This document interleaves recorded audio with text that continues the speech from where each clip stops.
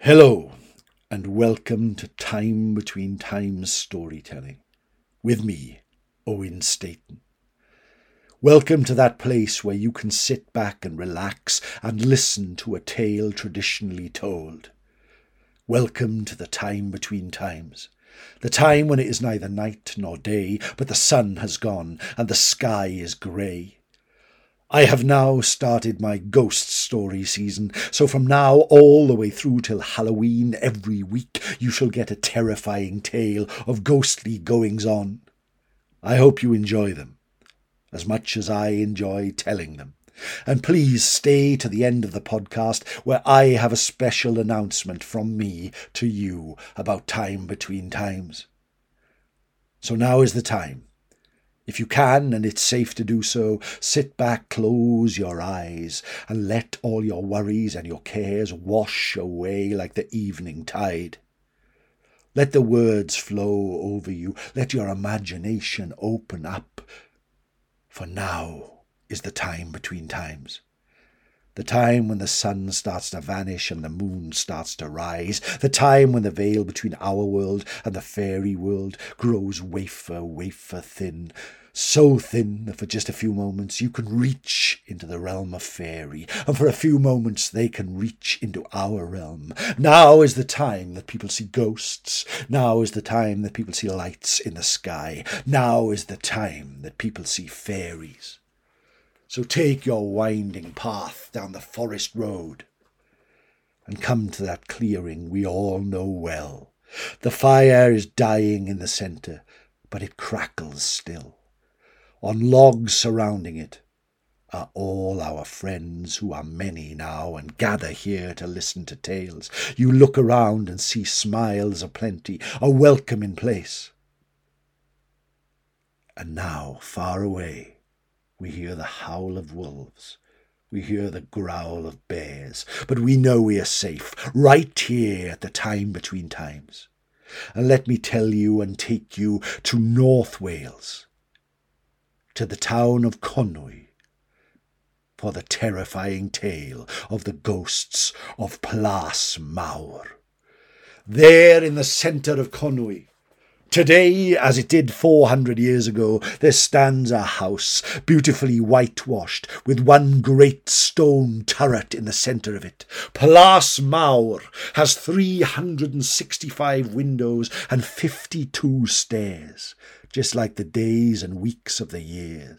And 400 years ago plus, at the time of the great Queen Elizabeth, there lived a man, a great man, but a nasty, foreboding man, Robert Wynne, courtier to the Queen, a warrior, a statesman, a politician, and a man with the worst temper anyone had ever seen.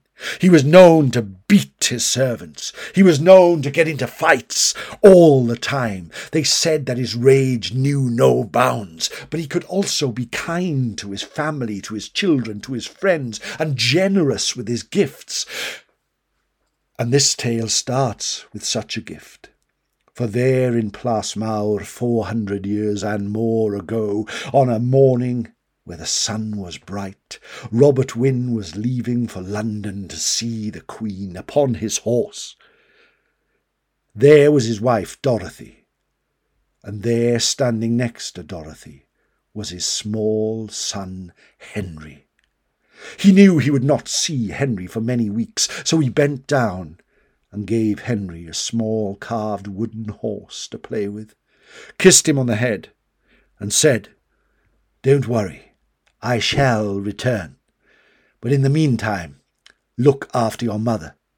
I will return next month when the moon is full. Look for me on the road. You will see my lantern coming across the moors. Please have food ready, and I will join you once more." He kissed Dorothy on the cheek, got on his horse and rode off, his cloak flapping in the breeze. Far away he rode all the way to London, and the best part of a month passed. When the moon was full, just catching it between the clouds, Dorothy and Henry would make their winding way up the staircase in the solitary tower at the centre of Plasmawr, until they came to one of the great windows overlooking far away towards the castle. And they watched as the sun set and the moon rose and the time between times came, and they watched as the night grew darker. This went on for more than one night. Henry would play with a horse on the floor, and Dorothy would sit in the window watching for Robert's return. But one night, just as darkness grew, just as the night came down like a shroud, Dorothy and Henry stood in that high room once more. She was watching the road, which was quiet as usual. Henry was playing with the horse, but she could see that he was tired. Suddenly a call came from downstairs as one of the servants called out, "My lady, dinner is served." She took one last look out of the window, one last look down the path, and saw no sign of Robert Wynne, and rose, took Henry by her hand, and then looked and saw that the horse was gone. "Where is your toy, Henry?" The young boy just looked at her. They carried on walking down the steps. Round one bend they went, round a second, about halfway down the twisting, turning staircase, when suddenly Henry slipped. The wooden horse was on the floor, and Henry had tripped over it. There he started to tumble down the stairs. Dorothy tried to catch him, but as she did so she lost her own balance and tumbled after Henry down the stairs. Every one of the stone stairs felt like a rock hitting her until she landed at the foot with a bang and a heap. Henry was still. Dorothy was still. The servants came running and picked them both up and took them into what is known as the Lantern Room at the top of Plasmawr, a great bedroom with a huge stone fireplace and a window overlooking the main street. There in the centre of the Lantern Room is a great four-poster bed and a lantern high in the ceiling, ornamental and beautiful. The servants put them in the bed and discussed what to do. Dorothy would not wake. Henry would not wake. What can we do? The head servant, the butler, Morleis, said, "I will go into town. I will go into town and I will find the doctor. I will bring the doctor here. Make sure this room is locked and that no one enters, and look out for Robert Wynne returning on the road. He will be in a foul temper. Please, let me be the one to speak to him first." Morleis left Plasmawr, slamming the oak door behind him, and rushed down the street to the tavern, the White Horse, at the end of the road. He entered inside, and there was merriment, and there he looked for the doctor, but there was nobody. He looked around. He called out, "Is there anybody here? Any doctor? Any medic?" A young man was sat by the bar, got up and said, "My name is Shenkin. I am a doctor of animals, if you like. I can look after sheep and horses." "Can you look after someone who has been injured?" said Morleis. "Well, I could try my best. The main doctor is not here. He's out of town. But I will try. Come!" Morleis took Shenkin back to Plasmawr. They rushed up the roadway, went through the great oak door, up the stairs to the Lantern Room, and inside. The servants were still gathered round the bed, Dorothy and Henry inside, unmoving and pale as ghosts. Shenkin took one look at them, placed his hand upon their heads. I'm afraid that these two have quite bad injuries. I don't think that I, in my skill as an animal doctor, would be able to do anything." "You will look at them, and you will care for them until I can find the doctor of the town," said Morleis. And he went out of the room, and he locked the Lantern Room door. Shenkin hammered on the inside of the door. "Oh, let me out, please. Robert Wynne will have my head for this. Please, let me out. There's nothing I can do. These people's care is beyond my means." "Stay in there," said Morleis. And off he went out to the oak door once more. The servants waited impatiently outside the door. Inside, all they could hear was silence. And then, at midnight, they knew it to be so, for the church bells nearby rang 12 bells. There came a hammering at the main door. Robert Wynne had returned. He marched up the stairs with purpose. He saw the servants gathered round. "Why are you all here?" The maid stepped forward. "My lord, there has been a terrible accident, but your wife and your child are in the care of Schenkin. He is a local doctor, and he is in the room." The maid took the key and opened the door. The door opened with a creak. An eerie shadow cast across the room as the lantern just barely moved back and forward. The wind from outside grasped it, and Robert Wynne looked inside. There was his wife, there was his child, both still in bed. He rushed inside. "Where is this Schenkin?" Of the doctor, there was no sign. He rushed to the bed. He knelt down and started to sob. He placed his hand upon the heads of his wife and his child and realized that at that moment they had both slipped away into the land of the dead. He turned around. His rage knew no bounds. Of Schenko there was no sign. The window was closed. He slammed the door of the lantern room and bade that no servant should enter until he was ready to receive them. The darkness grew so black that you could not see your hand in front of your face, and the night was the longest in anyone's memory. But as the dawn started to break, as the sun started to come up, as the time between times became in essence, the servants became concerned, unlocked, and opened the door. And there inside, upon the bed, lay 3 bodies. Dorothy, her neck broken, Henry dead, and Robert Wynne, who had in the night taken his own life. They did not know what to do, but they took the bodies and buried them in the nearby churchyard. But that, my friends, is not the end of the tale. For it is now that this black tale grows even more grisly. You see, tragic though the end was, that tumble down the stairs, that broken heart suffered by Robert Wynne, the small wooden horse that had caused the fall, the doctor who came when the injuries were beyond his skill.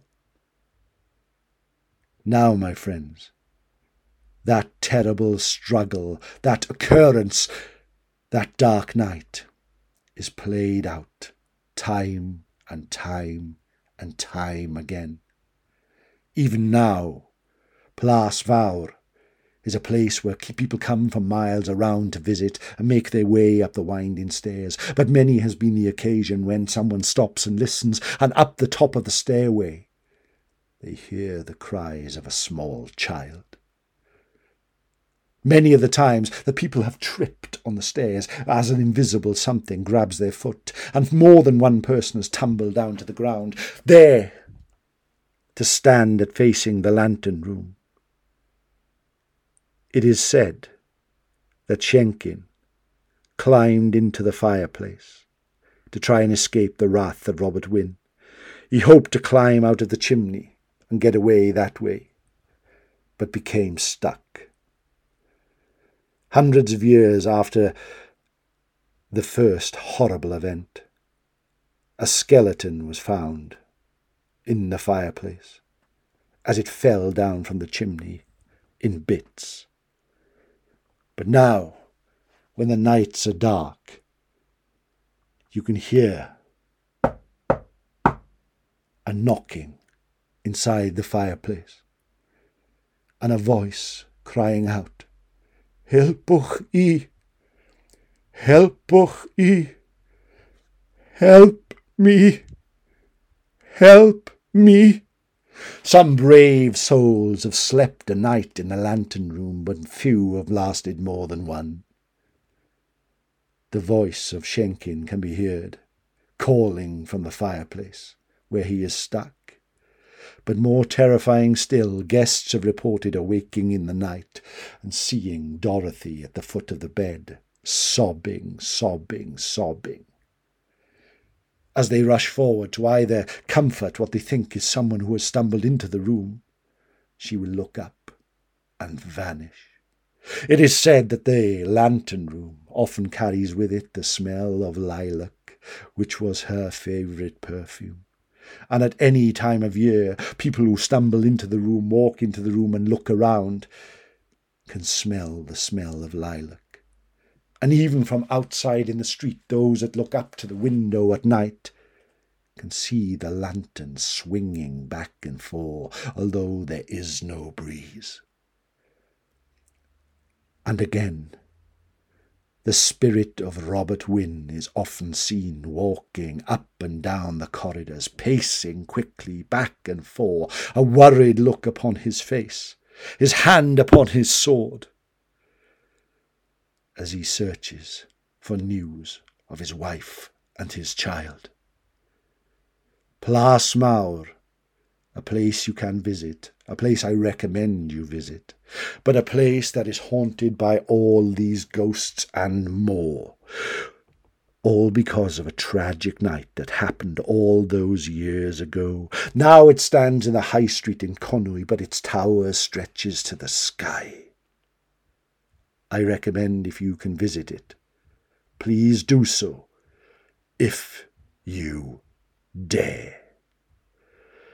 And that, my friends, is the terrible tale of the ghosts of Plas Mawr. It is still the time between times. It is not quite time for us to leave this place where we listen to tales and go back to our real world. So stop your fretting, stop your worry. Let your imagination come alive. Do you have a favourite tale? Do you have a tale you would like me to tell? Do you have a question? Or even do you like the tales that are being told? Please write to me at owenstaton@aol.com or look for me on Twitter @OwenSGriffiths. I answer all correspondence if I can, and I love to hear from you. If you are enjoying this, please leave a review, subscribe on whatever podcast app you use, and you will never, ever miss another tale. And now I ask of something small of you also. I have started a Ko-fi page, Ko-fi, K-O-F-I, and I will put the link in the show notes for this episode. If anyone wishes to buy me a Ko-fi, please go to that site and it will be most appreciated. And I also have a very limited number of Time Between Times badges. So you can show your support for this, the Time Between Times. I would respect anyone who would go there and give a small offering. For this is very time consuming, and then I can take more time to produce many more tales for you to listen to. Thank you. My preaching is over. I will release a video this Sunday. My YouTube video channel is still going strong. Every Sunday a new tale. And you will hear from me again next week here on the Time Between Times podcast. Stay safe, stay well, and love the stories. Goodbye.